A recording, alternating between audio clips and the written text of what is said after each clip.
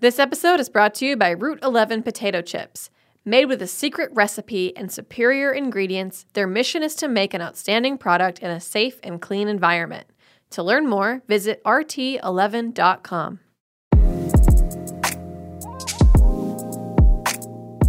Hi, and welcome to the Feed podcast on Heritage Radio Network. I'm Jay Cohen, editorial director of the Feed, the world's largest crowdsourced food publication and social media community, serving as your daily source of what to cook, bake, and drink. Occasionally joined by our co-founders, Julie and Dan Resnick, we sit down with leaders and upstarts of the food media realm. So we often say that we're, as Feed, answering this sort of age-old question, which is, what do we eat for fill in the blank? Breakfast, lunch, dinner. Our approach to doing so involves lifting up voices from culinary content creators all over the world, no matter how big or small their following is.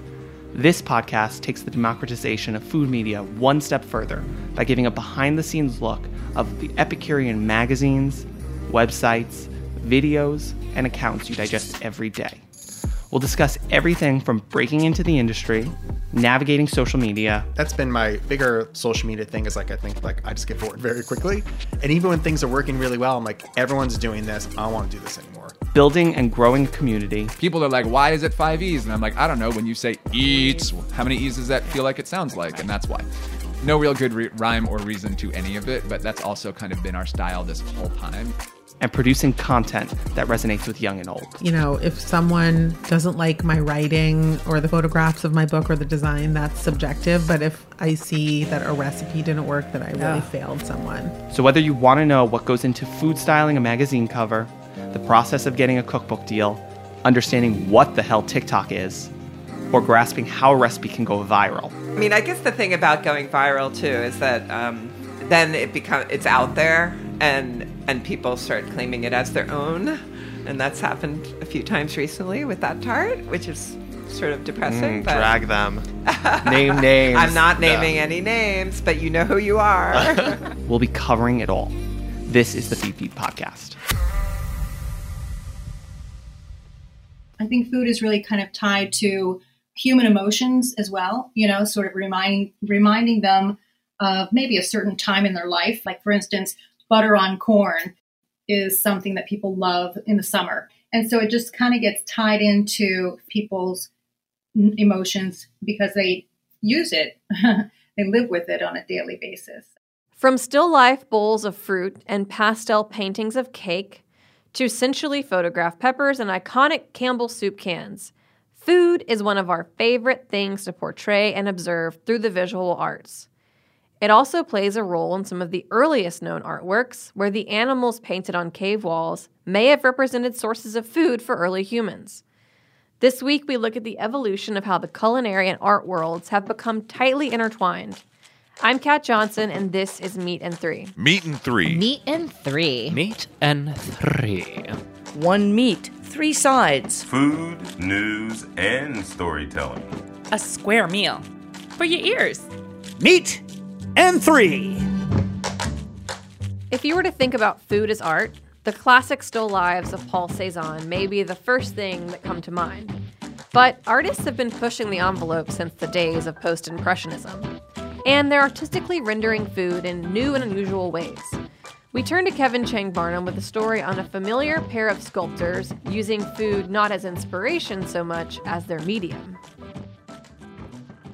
You might remember that back in episode 51 of Meat and Three, Good News and Good News Only, I produced a story about butter sculptors Jim Victor and Marie Pelton. We just got done with a little tour, and during that tour, we did 6 butter sculptures in 2 months. Because that story focused on butter, I didn't talk too much about the couple's other work. Jim and Marie don't just make sculptures out of butter, they make sculptures out of all kinds of food. When a brand needs an eye-catching promotion, they call Jim and Marie. The duo has done everything, from a holiday scene made of food from Chipotle. The sky was all pepper, and we had people made out of little small peppers. To a Mount Rushmore made of Werther's candy. And then we basically pulled their caramel over the tops of the heads of the presidents and made it ooze down the mountain. But Jim and Marie aren't the only ones who create sculptures out of food. The medium's popularity goes back a long way. Buddhist monks have been doing butter sculptures for centuries. I think at their New Year's celebrations, they make them. So what is it that makes food such a compelling medium for artwork? Marie told me that a person's experience with a food can be a major factor in how they respond to the art made from it. I think food is really kind of tied to human emotions as well, sort of reminding them of maybe a certain time in their life. Like, for instance, butter on corn is something that people love in the summer, and so it just kind of gets tied into people's emotions because they use it. They live with it on a daily basis. Another exciting part of using food to create art is that the medium shapes what the final product will look like in ways that you can't always control. The first time Jim and Marie worked with bacon, they made a sculpture designed to look like the winner of a contest. It turned out good, but it was kind of ghastly looking. And it just had this kind of like, almost, he looked like a flayed figure, like it looked like him, but without skin. Uncanny as that bacon sculpture was, the recipient still loved it. So that was back in, I think, 2013. And from what we understand, this person, his name is Patrick, well, he owns a bar down someplace in the South. And so he still has the sculpture behind his bar, and he keeps it covered, kind of like, with a black cloth or whatever, and he charges people to see it. Whatever the reason that these creations fascinate us, it seems that their popularity will last for years to come, even if the food used to make them doesn't. Our next story comes from Modernist Breadcrumbs, a special series we produced in partnership with Modernist Cuisine. Its 2 seasons explored bread from every angle. Hosted by Michael Harlan Turkel and Jordan Werner Berry, this episode, entitled Still Life with Bread, features Chef Francisco Migoya. Migoya, alongside Modernist Cuisine founder Nathan Myhrvold, literally wrote the book on bread. Together, they explore how the baking and artful presentation of bread conveys its rich history. Art is not what you see, it's what you make others see. Degas said that. And perhaps it's true about bread, too. It's all about capturing its essence, no matter the price or quality. In the process of writing Modernist Bread, co-authors Francisco Migoya and Nathan Myhrvold face some unique and beige challenges along the way. We were working on testing all of these historical bread recipes, because people put so much, value on how bread used to be better. And we wanted to the best of our abilities, replicate a lot of these historical breads going up until I think we went to the early 1800s, as early as Roman times. So we had this huge timeline of making breads from different periods of time. So we thought we were testing these, might as well find a way to photograph them in a way that would display them, that would do them honor, right? And so what we did is like a still nature, one of those paintings where you have fish and lemons and there's a rabbit hanging in the back and it's like this tablecloth and some sort of decanter or pitcher. So we wanted to utilize that vision, but with all of the breads. I think there's about a dozen different breads on this spread. They're all on different silver platters and trays, and we incorporated pomegranates and artichokes and moss, and it was the backdrop was it's supposed to be like a French 17th century home. Ansel Adams once said, "You don't take a photograph, you make it." And when you're making everything, the bread, the book, and the photograph, why not have a little fun? We shot baguettes with paint dripping off of them with the blue, white, and red from the French flag. And so utilizing bread as the vessel, the focal point of a beautiful environment, those were the days I was most excited to. Not that I wasn't other days, but these days were particularly exciting to me because of what we could do with it. And frankly, it's awesome that Nathan lets us do these things, because while he has things he wants shot and he does, he has his vision and whatnot, there's things that he just lets us do. Breadman, who is this huge character that we made out of bread, all he did was approve it, but we did it, and that part was super cool to put together. And in that case, it's a sculpture made out of different breads. Bread was art in that instance, it became art. Whether or not you consider the act of baking an art, we can all agree that a perfect loaf, like a painting in a museum, is something to be appreciated.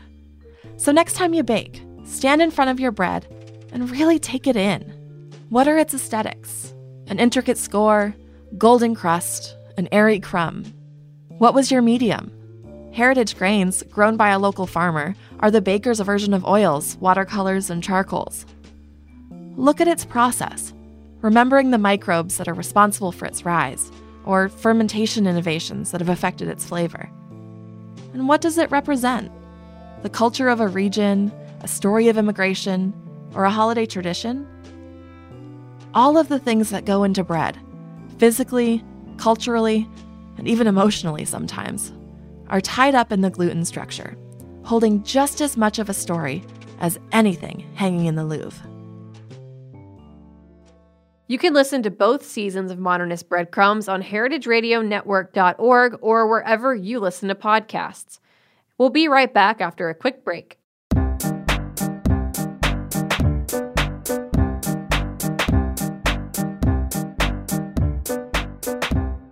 This episode is brought to you by Route 11 potato chips. From the moment Route 11 dropped their first batch of chips back in the early days of 1992, they understood their destiny as a high-quality producer. Instead of succumbing to the frenzy of mass production, they took advantage of their small size and made chipping a personal art form. The payoff was immediate, an incredible potato chip. With a secret recipe and superior ingredients, their mission is to make an outstanding product in a safe and clean environment. In this world of uncertainty that we live in, Route 11 potato chips believe comfort food can be just that. Know where your food comes from. To learn more, visit rt11.com. Welcome back to Meat and Three. We go next to Rowan O'Connell Gates, who introduces us to the colorful world of acclaimed artist Wayne Thiebaud. Well, the application of paint is done in a very impasto style with very thick layers of paint, and it just has a very visceral and almost salivating effect on the viewer. And I've actually heard rumors that people have attempted to lick Thiebaud's paintings. It hasn't happened at SF MoMA, but there are rumors that has happened. You just heard from Sarah Wesson Chang. She's a curatorial assistant at the San Francisco Museum of Modern Art. She's describing a piece by the famed painter Wayne Thiebaud. The painting is titled Buffet 1972-1975, and it's recently joined the SF MoMA's permanent collection. And it's the largest painting of food by Thiebaud that I've ever seen, and it's incredibly elaborate. It's a feast for the eyes, a banquet dinner with garnished ham, turkey, fish, and an array of accompaniments. Over the years, countless painters have tried their hand at food-based art, but only a few have garnered critical acclaim for their pieces. Most folks conjure up mental images of Cézanne's fruit-filled still lifes, Picasso's platter of Cubist pears, or Warhol's groundbreaking Campbell's soup cans. And yet, perhaps the greatest application of food as art comes from the humble hands of the aforementioned Wayne Thiebaud.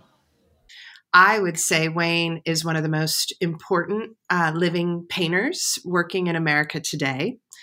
But he has an interesting story. For most of his career, he's been considered an iconoclast, which is another way of saying an outsider to the New York art world. At the same time, he is hugely successful. His paintings continue every year lately to sell for record prices. And yet, there's never been a dissertation written about his work. So in terms of market sales, he's a total insider. But in terms of serious consideration of his painterly project, he remains an outsider to the world of serious criticism. That's Rachel Teagle. She's the founding director at the Manetti Shrem Museum of Art. The museum is located just outside Sacramento at the University of California, Davis, where Thibault was an art teacher for over 40 years. But before teaching, before people paid for his work, Thibault had to embark on a winding journey to find his own distinct food style. Here's Rachel. He has talked about the pie and the pie being a breakthrough because it was both a formal strategy. One of the things you can see really clearly when you look at those pie paintings is that they are nothing more than circles, the plates, and triangles, the slice of pie. So the breakthrough for Wayne was that he found a formal strategy, but he had paired it to really what was pop art content. What could be more symbolically American than a slice of cherry pie? Fast forward 1 year, and Wayne Thibault found himself and his pie paintings at the center of the American art world. So in 1962, he had a one-man show at the Allen Stone Gallery in New York, and it sold out. But it didn't just sell out. It sold out. Art world luminaries bought his artwork. The Museum of Modern Art bought a painting out of that first show. The architect Philip Johnson bought a painting out of that first show. It really was one exhibition that changed everything, but it was a long time coming for him. By a long time coming, Rachel meant that prior to 1962, Wayne Thibault was a virtually unknown painter in his mid-40s.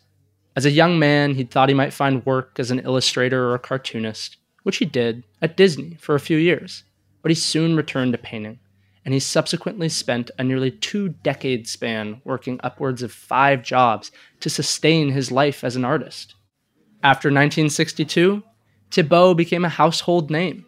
He doubled down on his breakthrough food paintings and further honed in on the colorful American food imagery. He became well known for his glowing gumball machines and symmetrical slices of cake. And according to Sarah, Thibault's subsequent paintings of perfect processed foods are precisely what connects and differentiates Thibault from his painting peers. Historically, still lifes were described as nature morte, which in French means dead nature.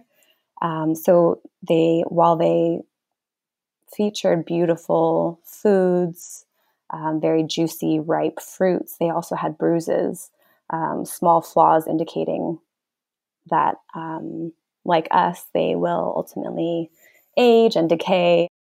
In many ways, Thibault's paintings of food are very similar to historical still lifes in that they are a record of the historical time that these artists are living in, representing the food that people were eating, the staples of their diet, but also very different because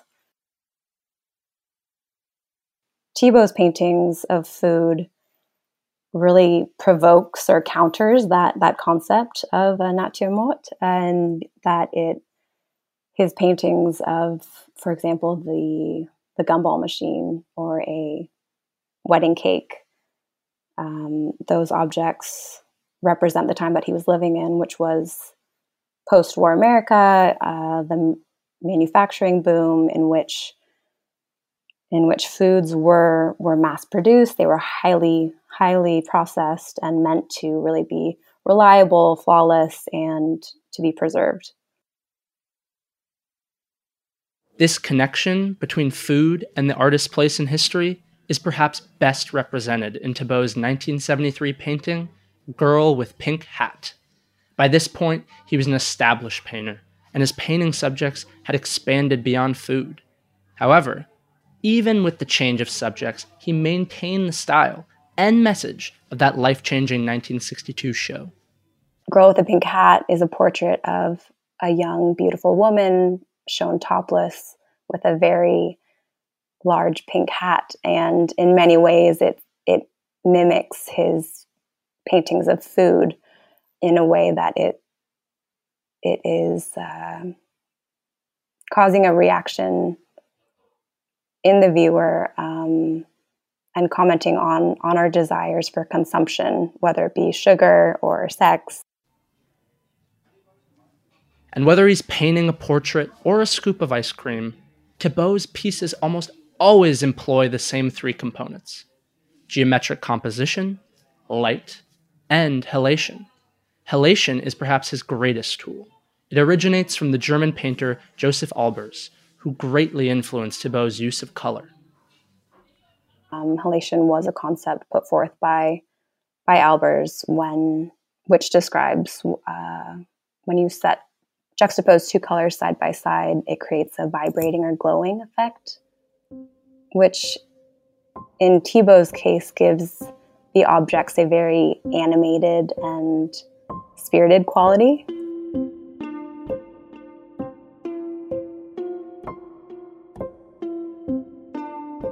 Perhaps even more extraordinary than any of Thibault's paintings is the fact that he is still painting. In November of 2020, he will turn 100. And by all accounts, he's shockingly spry and very much still involved in the art world. Just last year, he aided Chang and her SF MoMA colleagues with the curation of his very own Artist Choice exhibition. And at the Manetti Shrem, Teagle and her staff have plans to celebrate Thibault's centennial with a 2021 exhibition. In interviews, Wayne is open about how impractical his choice of an artistic career has been. By his own admission, he's been incredibly blessed. But if his winding route to the top of the art world tells us anything, it's that opportunity and inspiration can strike at any time, even when you least expect it. HRN listeners can find Thibault's latest paintings at the Paul Thibault Gallery in San Francisco, California, where they will be on display until March 28th.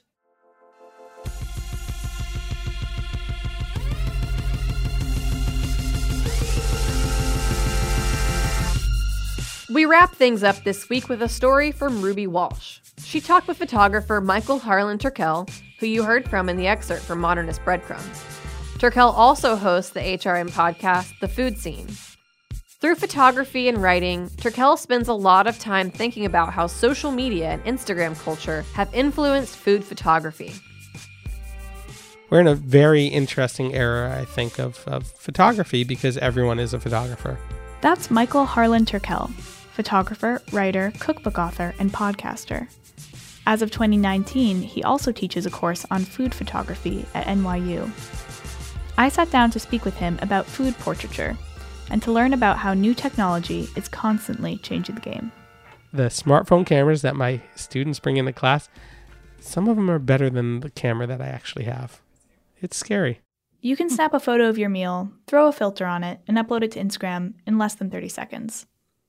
And chances are, that photo will be pretty good, but it also might look identical to lots of other pictures on the platform. Social media has certainly popularized food photography, but that doesn't necessarily mean that it's driving artistic innovation. I went through Instagram and looked at food hashtags to find out what was the most popular, and pizza by and far. By and far, I think there was 40 million impressions in the day that I checked it. He's right. Check Instagram and you'll see a spread of cheesy pies. And I was trying to think as to why. Again, my mind works in a very analytical way, and I'm like, it's such an easy form to photograph. You know, a pie is a circle, a slice is a triangle, the box that it comes in is a square. I mean, you're just playing with shapes there. It's the shape that we're so used to and understood, so it's about the iconography almost more so than the food. Food photography began with a still life. A basket of peaches and a lopsided pineapple, taken by William Henry Talbot in 1845. For much of the 19th century, fruit bowls and stage feasts were the only foods ever pictured. The form has evolved enormously since then. Food fascinates countless artists and has inspired a wide range of work, from Robert Mapplethorpe's graceful vegetables to Martin Purr's lurid, gooey donuts. When shooting, artists play with color, contrast, lighting, and composition. Perhaps what is strange about the food portraits on social media is that so many of these images share more in common with the stage still lifes of early photography. Everyone has a camera in their pocket, and the majority of food photographs are taken from one specific angle, overhead. And that is because of the mechanics of smartphones for so long. The lens wasn't great. So if you compact a frame, if you think about it, photographing overhead on a table, you know, assuming that there aren't many things that are too tall on a plate or glasses, you're really only photographing a few inches of height. So there's not much depth that you're working with. So we flattened out food photography for a long period of time. That's why pizza looked great. In other words, food portraits snapped with a smartphone are often two-dimensional, lifeless. At the beginning of the 20th century, artists were perpetually experimenting with food portraiture. In the 1930s, photographer Edward Weston explored the sculptural beauty of ordinary vegetables. Lettuce, parsnips, and peppers were all captured by Weston in silvery black and white. Edward Weston certainly did his portraits, but he photographed this pepper. It's called Pepper Number 30, and it was taken in 1930. And it is one of the most interesting images I've ever seen of a pepper. So it almost is anthropomorphically alive. It feels animated. It feels like a person kind of, curled up or unfurling. It almost looks like, if you turned it on its side, like landscape architecture, as you saw Ansel Adams doing at the time. I just think it was one of the first times that a singular piece of produce was looked at in a light that it showed its depth and characteristics, its idiosyncrasies. As a teacher, Michael asks his students to think a little bit deeper about the photos they're taking, encouraging them to capture the unique character of their subjects. I actually teach my food photography course based solely on natural light because it's a single light source, and it's cheap. I mean, it's free, and it changes. It's a fascinating one because the colors and tones throughout the day, from early morning to magic hour, to straight overhead, at lunchtime, are very different, shadows and tones. And I think that's kind of magical to have arc of different characters throughout the day. From, photographing a pepper, that pepper is going to look different every hour. Static, flattened food may be pervasive on social media right now, but Michael is hopeful that fresh points of view will come back into prominence. I'm tired of seeing the flat plane. I want more depth. I want more shadow play, and not just on this tabletop with, the rogue fork and nobody there. I want a sense of person and a sense of place. I wanted to see more angles. People got to move around more. Oh, what did a student tell me? They said the camera eats first. And it's so true. It's so true. I mean, I like remembering meals and telling people about it. I don't need to photograph it necessarily first. But I hope we somehow stop becoming a camera eats first society. To learn more about Michael's photography, you can visit www.harlanturk.com. That's our show. We hope the next time you visit a museum, you take an extra moment to appreciate a still life of a bowl of fruit or other food-related artwork. Special thanks this week to Kevin Chang Barnum, Nicole Cornwell, Ruby Walsh, Rowan O'Connell Gates, and Michael Harlan Turkel. Meat and Three is produced by Hannah Forden, Katie Mosman-Wadler, Dylan Hoyer, and me, Kat Johnson. Lead production this week was by Jessica Kreinchich. Our audio engineer is Matt Patterson, and our theme song was composed by Breakmaster Cylinder. This program is supported in part by public funds from the New York City Department of Cultural Affairs in partnership with the City Council.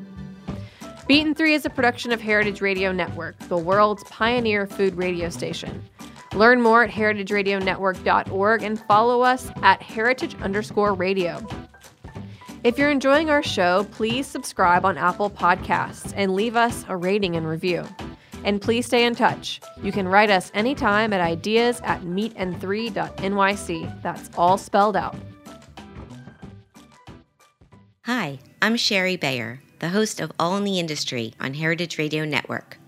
I'm thrilled to let you know about HOST, Summit Plus Social, a new conference for and about the hospitality industry, taking place Monday, January 27th, 2020, at the William Vale in Williamsburg, Brooklyn, New York City. Based on my All in the Industry show, HOST, which stands for Hospitality Operations, Services, and Technology, will bring behind-the-scenes talent in hospitality to the forefront in a live format, featuring guests from some of my most popular episodes, including Drew Nieporent, Rita Jamay, Crystal Mobigliani, JJ Johnson, and Jeff Gordnier. Our event will include intimate panels, one-on-one interviews, industry news discussions, curated lunch conversations, and more. Plus, of course, we will have outstanding food and drink throughout the day, including an energizing closing reception. For more information and tickets, please go to allintheindustry.com. And also, please follow us at All Industry on Instagram and Twitter. I hope you will join us in celebrating our dynamic hospitality industry. Many thanks.